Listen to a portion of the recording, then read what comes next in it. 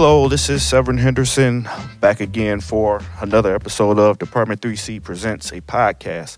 And today I'm getting the great honor to speak with a legend in the fire service to me, one of my old chiefs, Chief Johnny Brewington. And along with us, we also have at the Woodmere Fire Department, Captain Mark McCary. I've known both of these guys for a very long time, and we're just going to have a quick conversation about all the great stuff that they have going on. Really, this is a podcast to interview the chief, and Mark going to help me out just because he's my buddy and he's here. So with all that being said, Chief, could you introduce yourself to us? Hey, it's a pleasure. Good seeing you again. And actually, the cap is going to make me look good. I'm one of those old dinosaurs just still hanging around. Well, that's awesome. Mark, introduce yourself to us, please. Thank you, Severin. My name is Mark McCary. I'm a captain of the Woodmere Fire Department. I've known Severin probably over 20 years. Yep.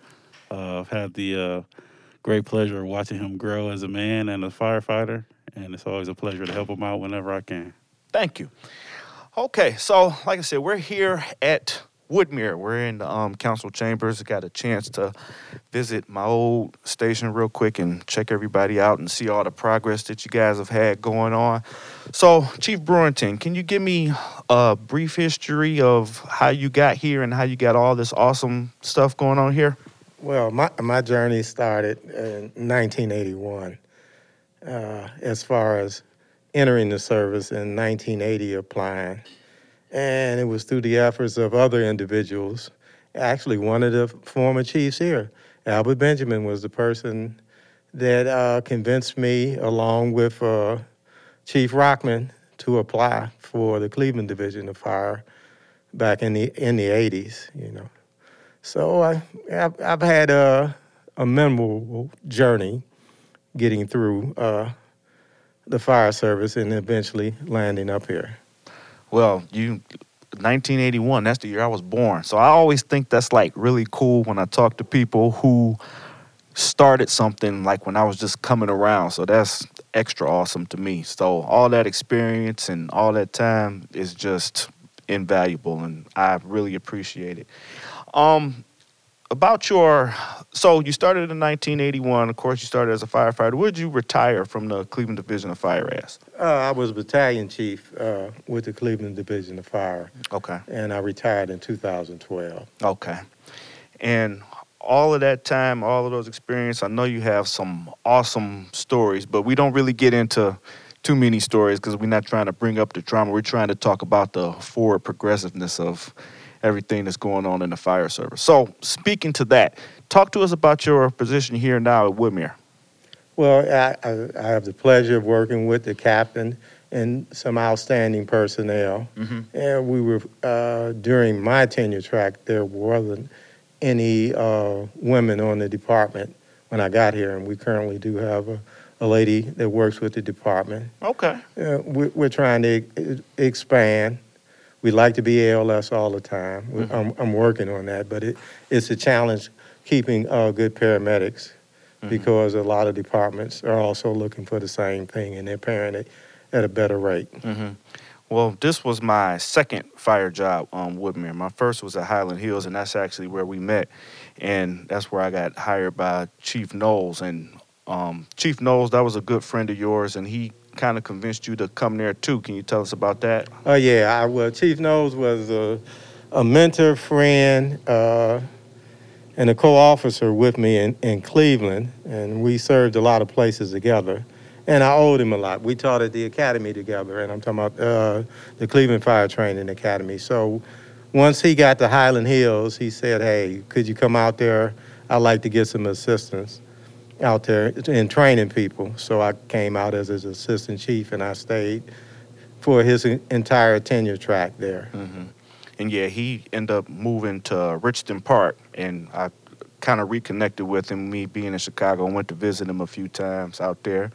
So I followed him because he went out there, and then I ended up getting a job in Chicago. So, but when you got there, I remember when you got there, our training day was Tuesday, and in Cleveland, you get to pick. What do we call it in Cleveland? A daily or a Kelly Day? The day you get to be off? Yeah, some people call it Kelly, some people call it, in Cleveland they called it was your special day. Okay, special day. In Chicago, we call it daily day. Mm-hmm. So you picked a Tuesday, and that was like not unprecedented, but that was just above and beyond, because Tuesday is a bottom of the barrel day. And for you to pick that day to be off all the time to come train us, that really showed your dedication to helping us out there. Well, I appreciate that, but that's something was instilled by my parents, especially my mother. So when you commit to something, you commit. Well, you did an outstanding job, and when you got there and started training us, that's like kind of when the light really went on. Before we just used to drop hose and pack it up. And then we did walkthroughs, but when you got there, we started actually really doing stuff for real. So appreciate all that. Mark, let's talk about you a little bit. So I met you at Highland Hills, and you were working for another neighboring department, North Randall. And, me and you talked and got to be buddies. And then you even got me the job here, actually. You told me to come up here. And then, like you said, Albert Benjamin, he was the chief at the time. He was in North Randall. Then he came here. And I think I was the second person he hired. Yeah, I think that's correct. It's funny, the fire service is a small world, because we were talking about Chief Knowles, and Chief Knowles also helped me early in my career. I went up to Highland Hills to see about working, and he directed me about taking Cleveland's fire test at the time, and gave me a few pointers on things I needed to do. So it's amazing how he touched all three of us. Yeah. And, he touched so many people, and it's a great testament to his dedication to the fire service and helping the community. Yeah, he's an outstanding guy. Like I said, I wrote about him in the book. I have another couple of projects I'm working on. I'm going to talk about him some more there, but he really got me going. And I was on another podcast, and they had me tell my first fire story. And my first fire story was with him. It was those apartments in North Randall across from the racetrack, and they caught on fire, and he was just in there talking. And I thought I could do the same thing. I took that mask off, I almost died, and I was on the floor. So it was all bad. But he was in there talking, directing, go over here, do this, do that. And like I said, that was literally my first time being in a fire. So that was awesome. So Chief, the one thing you said about bringing on, it's hard to have paramedics, and you want to be ALS here all the time, which is always the goal. You always want to offer the best service. Can you speak to us about some of the challenges in that aspect? Well, it's numerous when you want to mention the challenges. One is economically, the cost of the class, the time commitment, and you'd almost have to catch somebody that's not committed. When I say committed, they haven't started their family. They don't have a lot of bills that they have to be responsible for, because that's a commitment of time and money. So without having opportunities, i.e. the school systems, be it public or private, and I'm talking at the high school level, to at least to introduce you to those type of fields and get you part of the way. There are now vocational programs in many states that will offer at least the EMT basic. So that's getting you part of the way, and possibly getting you employed on the private side, more so on the public side. So that's the challenge you run into. You can find a lot of good people, but they have circumstances that don't allow them to either pay for the class because they're trying to work and do other things. Right. So it's a little difficult the further along you get. Now, speaking of that, and you talked about how young people start off, you had a hand in helping with the MLK program? A small one. Well, that was my thought process. Okay. See, my personal story is, although I had the grades and the opportunity to go to school, and I'm talking about college, on a scholarship, because I wanted to supplement my family's income, I joined the military instead of going directly to college. Because that was the only place that was going to give me an opportunity without experience. And I'm To talking do about stuff. work experience. Yeah. So I promised myself later on in life, if I could help create other opportunities. The military is a good option, but whether you go in and stay for 2, 4, 6, or a full career, you will come back to civilian life. So I wanted other civilian life opportunities other than the military for young folks. That's kind of the thing that we're teaching, because I like I was telling you, I volunteer at a couple of places, the Black Brigade, and now I'm gonna enter another program with the city that's more of official. It's under the CPS. But we say, military isn't a bad option. Sometimes I don't want to say I regret not going, but I just wish I would have looked more at that opportunity, because you get a skill, you get benefits from it, So that's one of the things I kind of wish I would have done, but it worked out for now for me. So that's all good. Speaking more to Woodmere, when I was here, we were in a garage. Now you guys just have apparatus in the garage. You have a SCBA fill station. I see you guys got new gear. You don't have to sit out there with the rigs anymore. You got another place. How did you go about getting some of those things accomplished here? Well, I got to credit the individuals that were here before me, that they were always trying to progress. And then when I came in, I just tried to continue and take that to the next step. Now, fortunate for us, space became available. That was one of the issues. Although although you can't tell because we're all wearing masks, you would see me smiling.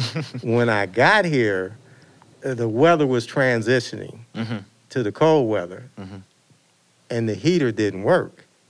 Okay, now, the problem was not paying somebody to repair it. You can't get a heater repaired when people were sleeping on the apparatus floor. No electrical contractor will do that, because you're not supposed to do that. So I took the old chief's office, converted it to a dorm, and eventually we just continued over time. Once the service department moved out of this building, then the police was able to take over their space, and we got some of the police's old space to extend, to have a living area. Well, it looks night and day. I can't even describe what it used to look like to what it looks like now. And then when I was talking to some of the firefighters, they say we not done yet. This is just the first couple of steps. And I'm like, man, well, you should have saw where we were at when I first got here. So as far as what's the next steps? Do you guys got any more plans? Well, yeah, we do. Or hopes? Plans and hopes. But before to go there, because the cap was here long before me, he could better speak to that than I can. Yeah, actually, thank you for that. Because, right, you were here long before I was, too. So you can talk more about how it used to look and what do you see now? Oh, well, as you said, there's a big difference between the way it used to be and how it is currently. Back in the day when I first started, we only had 2 people on duty, and we had a couple couches and chairs in the bay, and that's where we stayed 24 hours a day. And then eventually we got bunks out there, and eventually, like Chief said, we were able to move into his office, and he moved into a different office. And then currently, we have a whole separate space, but we've had some many challenges here to overcome, and Chief has definitely helped us push forward. Yeah, that's true. When I first started, like you said, I came and we just had we were sitting out in the bay. We had a truck. We had the Sutphen truck. We had that nice engine that you guys still have now, the E1, right? And we had a Ambo, and we just used to sit around and stuff. And then one day we got tired of, because we used to sleep in the office originally. And the chief had just a desk. The chief of the department had a desk. And then it changed from him having a desk to him having the whole office, because we moved the bunks out of the office. Little did we know we were sealing our fate, because we built a wall and we built ourselves our own little prison. And the chief had his own office. So you opened it back up for the guys to move back into the office, and then that got the ball rolling. So Yeah, I didn't want them to go a winter without heat. Now, Yeah. I've done that, but it wasn't in this municipality. Mhm. I've stayed in stations where there was no heat and no hot water and whatever. Mhm. And because we could have relocated, that traditionalists of pride, we wanted to stay in our station, Mhm. we suffered. Yep. So I didn't want to see that occur. So we were able to get the heater replaced and make some adjustments. Now, we weren't able to bring the tower back. 'Cause Right, I see that. It wouldn't fit in that space any longer. So- Okay. So what did you guys end up doing with the tower? Well, it spent some time in a neighboring community that has a lot of space, Mhm. and eventually we sold it. Okay. You know, and as you asked, plans for the future, a utopia would be to get us a new Quint Okay. and possibly get space of our, when I say designated as our own, a standalone station. Okay. Yep, those are the plans that are keep going forward. That's the thing. That's what I said. Keep moving up, keep doing everything great. It looks, like I said, fantastic in there compared to what it used to look like. And then on top of that, when we used to bring our gear around, we had to do a little dance. And the tower, it was a basket in the back, and you had to like walk sideways through there to get your gear to the next rig. It was a mess. The summertime was cool because we could leave the doors up, but come wintertime, it wasn't no fun. And then that heater would come on, the heat from the sky, and just blowing your face. But that's firefighters around the world. We have that pride aspect to where hey, this is ours. We're going to take this turd and polish it the best we can and make it ours, and we're proud of it. So that's part of the pride aspect that I try and tell new people when they come on. You know, that's your house, that's your station. And we don't even call them stations. We just say that's your house. And we try and tell them that you have to take care of it. You clean it better than your house, because some people live really messed up. And so when you come here, you want to always have it better. But thank you, for telling me. You're right. Mark was here way longer than either one of us were here. He's been here the longest, except for Dale. Dale's been here the longest. Okay. Assistant Chief Cohen, and he's not around. I'd love to talk to him too, but. Well, I'll make sure I call him before you leave. And speaking on the extension of, calling it a house or your home, you spend a lot of time. If you look at your work hours and you compare them to other jobs, you're spending a lot of time here. So it's a secondary extension of relationships. Mm-hmm. You said it perfectly, of relationships. I talk a little bit about that too.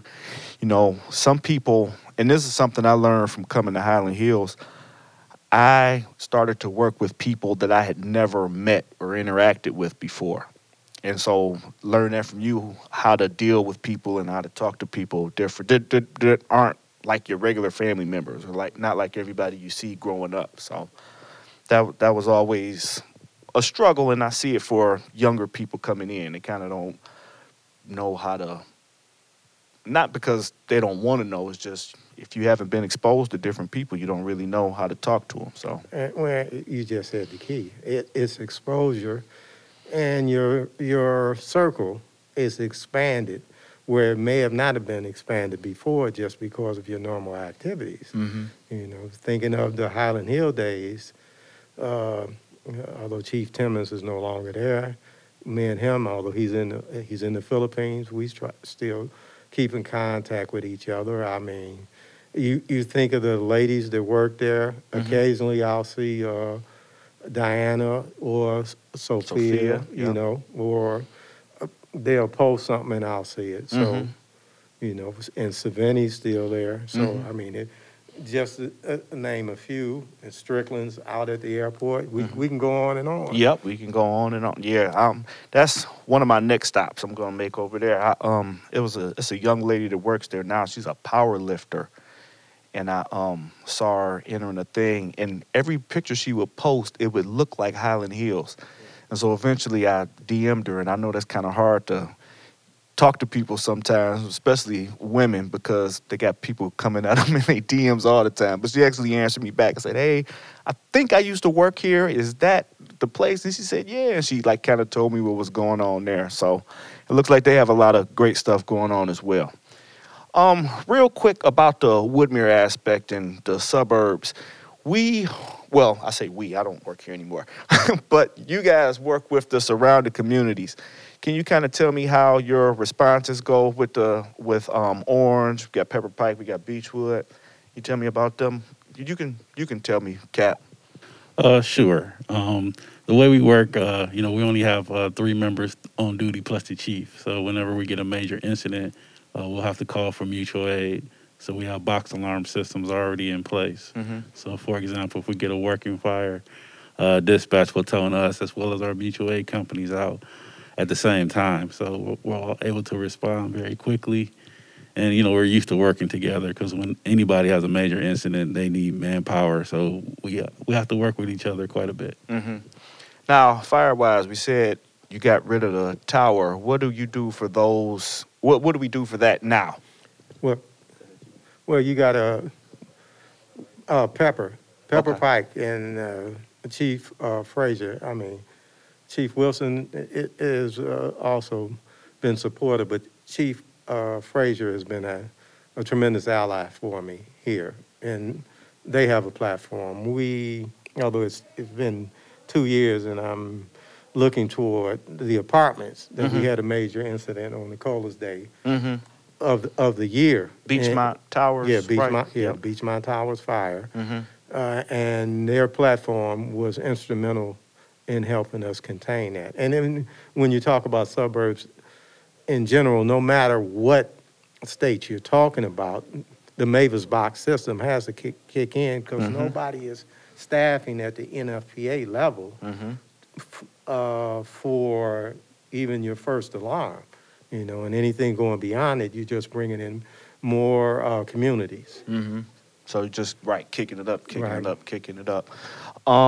Yeah, when I was driving down the street, I saw they had it boarded up. You said that happened 2 years ago? Yeah, it'll be 2 years, January. Oh, okay. Yes. I didn't even know that was the case. So Well, it was a combination of, you had the fire in January, and then in February, a section of the roof came off. So it compounded the issue, and the fact that you couldn't isolate utilities, older building, they didn't have branch valves. Now Right. they're dealing with that. So, it's a more complicated story. Okay, I understand. I see. Like I said, I rolled back, and it looked like some people living in there and other people not. And I remember we used to do walkthroughs of there all the time. They had like the wood floor. It was an old building, so yeah, that's hopefully they get it going sooner than later. And then, Mark, for you, I remember when we were looking for more space when we were here, we actually looked at getting an apartment. The place across the street was gonna give us an apartment for half a second, and then that fell through. You remember that? I do remember that. They were going to give us an apartment and we were going to stay there, but the chief at the time, Chief Benjamin, was not a fan of that. So Yeah. we were right back into the station. I have to say I agree with it. I agree. Don't worry. That conversation came up on my watch. I'm like, well, At the time, we thought it was a good idea, but looking back, that was not a good idea. well, Not a good idea. and I'm not thinking of the things that you would think would hit the newspaper. I'm thinking of just the logistics part. Your communication system from there to give you a notification, you would, at best, you would have been stuck to the phone system. Mhm. Okay. Now, there are a few people that still have landlines. So unless you were going to put a landline, a speaker, and some other things in there to enhance that, the possibility of missing a notification for alarm would have been one of the challenges. Yeah, and then it was only 2 of us, so we would have had to have like a real watch where like you sleep for 2 hours, then I'm gonna wake you up, and stuff like that. So that wouldn't have. There's a lot of stuff that wouldn't have worked with that plan, but you guys got around it. You worked your way around it, and now it's outstanding. So Chief, let's talk about another subject that's like near and dear to your heart and to mine as well. For a while, you were the president of the International Association of Black Professional Firefighters. And I know you said you had an appointment to get to today. Can you talk to me about your experience with that? Well, yeah, I've been a member of the International Association of Black Professional Firefighters since the day I graduated from the Cleveland Fire Academy in March of 1981. And I had the pleasure of serving as the vice president for 4 years and the president for 6 years. Okay. So that organization is very near and dear to me. And tonight will be a historical milestone for that organization. The International Association of Black Professional Firefighters will swear in its first woman president, and she's out of Flint, Michigan. Okay. Yeah, outstanding individual. That's right. I haven't had the chance to meet her, but I look at a lot of stuff online, and it seems like her track record and her record is impeccable. So it looks like she's the right person for the job, and I'm glad to see, especially we empowering women more. And you even spoke to that. You said you have a woman on here, and we worked with women before. As far as the minority aspect, and of course, like you said, you have the black professional firefighters. Women-wise, it seems like we're helping them, and we're trying to help women get on more. Can you speak to me a little bit more about how the push to get women in the service more? Oh, yeah. Well, first of all, let me first mention some women who actually helped mentor me. You got to realize there have been women chief officers in the fire service for some time, and I'm talking even on the metro side. Chief Cloud that started in Atlanta. She was responsible for the busiest airport in the country, and then she moved over to East Point. And I mean, there's been numerous, and there still are women chief officers in the fire service and black women chief officers in the fire service. But for any person to get in, for me, it's an exposure type of scenario. Some people are exposed because they have relatives in, and other people are exposed based on people reaching out. That's why I said having vocational programs, having opportunities for individuals to come in and take a view. Most individuals, be it male or female, didn't have the fire service as their career starting as a child, right? And maybe even into their teenage years. There's only a few. Chief Knowles is the only person I knew that was a sitter as a child, and he wanted to be a firefighter. Yes, he talked about that all the time. He said he would go to 41, and he would they knew him better than anybody. He was just there. Yeah, he was a sitter. But for the majority of people that I've talked to, even if they had family members in, that wasn't their first option. Right. And for me, when I went in the military, it was offered to me, and I turned it down. Now, Benjamin, when he went in the military, it was offered to him, and he took it because most people don't realize he was a firefighter for the Air Force. And he came back from Panama when he signed up for Cleveland. And that's the only reason I signed up, because he was going back to Panama. I had to communicate with him. So, and it worked out well for both of us, but it was exposure and relationships, nothing else. So exposure and relationships. Well, that's awesome. We're trying to, like I said, with these couple of programs, we're trying to push and get women going more. I know they have some issues with, now we have a, what's it called? CPAP. It's a national standard test. And I know in Cleveland, I was talking to some guys, they say they're having a difficult issue getting minorities as far as people of color and women on the job. So I know it's like a national thing and you want everybody to come in, but the most important part is you want somebody to be able to do their job effectively. So, and every woman I've worked with, she's been great. So I had one of my good friends, she was in the academy with me also, and she is tougher than a lot of the guys. So, And we saw that at Highland Hills when we were together there too. So, And I like to add this. I've had numerous conversations with a whole lot of folks. And I've, in my younger days, probably tried a couple of things that I wouldn't try now at this age. But the strength thing that people used to always, I've had people say, I told them, I said, and back then I didn't weigh what I weigh now. I said, you couldn't carry me down a ladder. So without some assistance.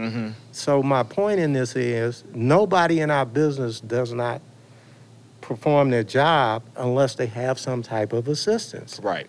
The reason we have certain tools is none of us is that strong. We need the tools, and we know we have enough strength to utilize the tools. So the application and the different aspects of our field now kind of makes that a conversation that's past its time. Yes, I agree. And I remember me being young and dumb and there, and we were having some kind of contest, and I said, it's about strength. And the other woman said, no, it's technique. And she beat me in whatever contest it was. So that's when the lights started. Like, maybe I should work a little smarter, not harder. So, and like I said, that was from one of those trainings on those Tuesday nights. So, Mark, real quick, let me ask you, you have a book that's getting ready to come out. Can you talk to me about that same thing and kind of that minority aspect? Sure. The name of the book is Our Neighborhood Firefighters. And what inspired me to start on this book is I purchased a book about firefighting some years ago. It was a 350-page book. It was red leather with gold leaf on it. It's a beautiful book. But out of those 350 pages, there was a page and a half about minority firefighters in there. So that really bothered me. So I felt like that there was a void out there that needed to be filled. So it kind of inspired me to, if I'm going to complain about it, then I need to do something about it. Yeah. So I've been working on it for a few years. And also I have a grandson, and I wanted, something that I could show him to give him some inspiration. And for young people to see, we can be more than just, athletes and entertainers. There's so many things that we're good at. And I wanted to put something out for young children and teenagers to be able to just see firefighters in action and hear our stories, our trials and tribulations. So, hopefully it does well. And I plan on donating books to inner city schools, and any money I make in the book will just go back to buying more books so I could donate even more. So hopefully this is the first of many, because I have a bunch of ideas, fueling in the fire. So hopefully it'll be a success. Well, I'm sure it will. I had a guy like in Chicago reach out to me. He said he got it from another guy in California that reached out to him. So it's making its way around and speak. So that's what's up. You well on your way. So I can't wait to read it. Can't wait to see it. And speaking of books, you guys got a little book donation program out front here, I see. Is that something you guys started, or that's just kind of a village thing? It's a village thing. Okay. Yeah, but it's just trying to encourage people to realize that by increasing their reading, they're going to expand a lot of possibilities for themselves.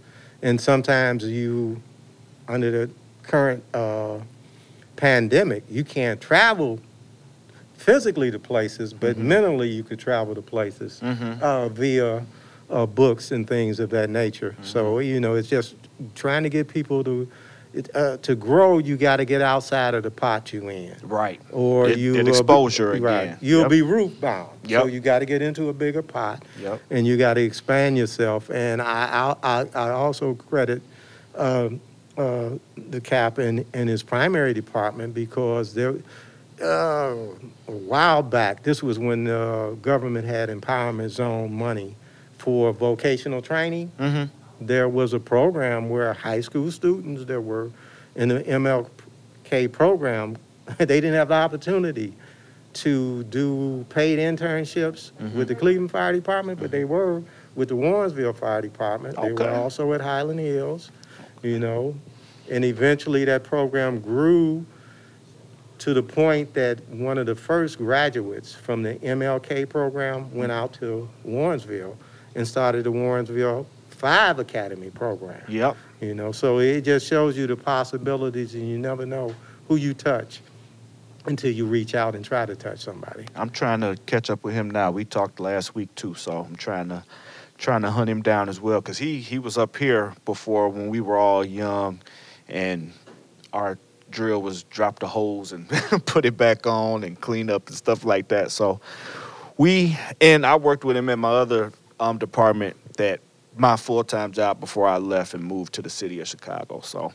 and speaking of that, the city of East Cleveland, you still a resident of the city of East Cleveland? Well, and I'm not, but the house that I had there, I gave to my oldest son. Okay. Yeah, I'm currently a resident of Richmond Heights. I'm sorry, and but for me, I'm a Clevelander, die-hard Clevelander that migrated to East Cleveland. That was a funny story for me. That was only because my oldest son was doing well in wrestling, and the Cleveland school system stopped their wrestling program. Oh, okay. And East Cleveland was the closest municipality for me to move in, and he was fortunate enough to do well. Okay. Well, you had a lot of influence in that city as well. Like you said, you're a Clevelander at heart. You worked for the Cleveland Division of Fire.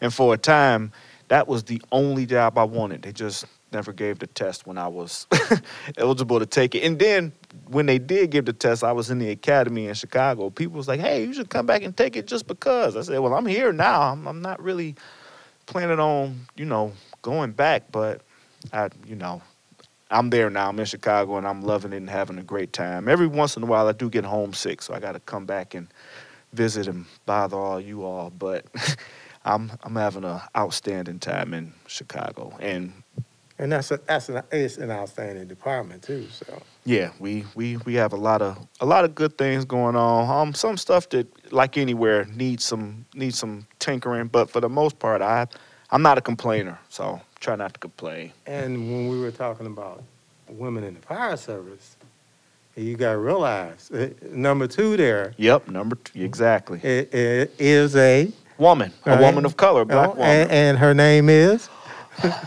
Annette. I didn't want to say her name because I don't know if I'm allowed to yet. No, all right, you can say it. I'll say her first name. But she's a good friend and an outstanding individual, as well as the fire commissioner. Yes, I've met him, and when I was at the academy, I got to meet him and talk to him a lot. So yeah, like I said, I was gonna wait to say their names. Got to wait to get their permission. Oh yeah, well that's all right. I don't have to ask. You don't, right?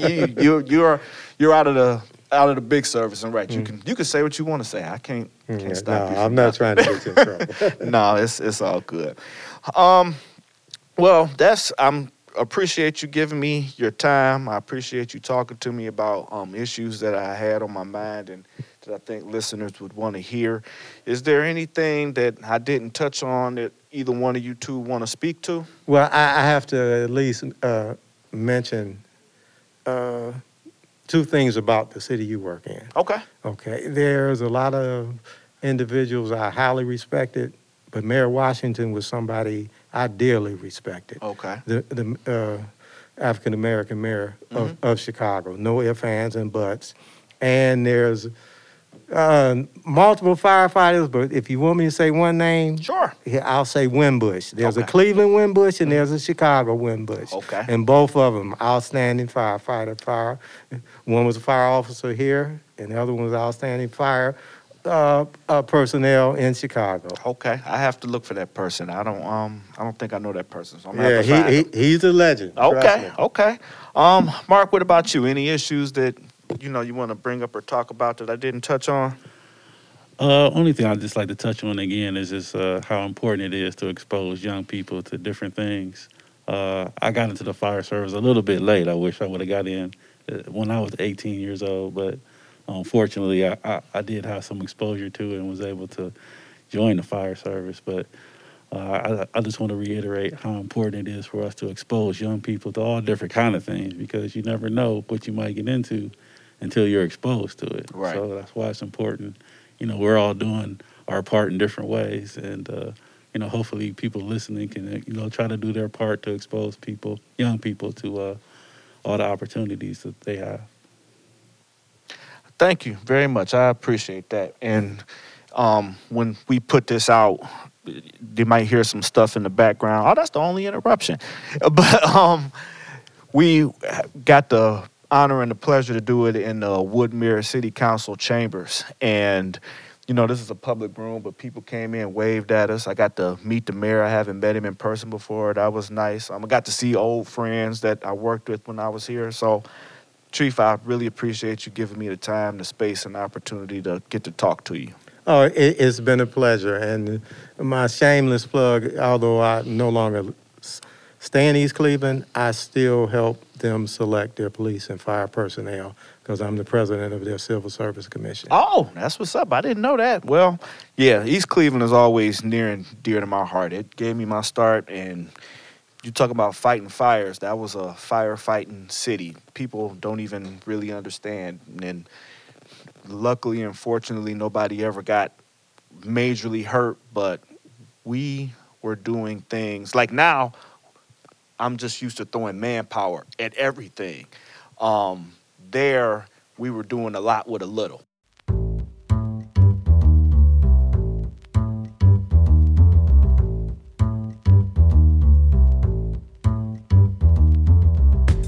This has been a Fire and Iron Media production.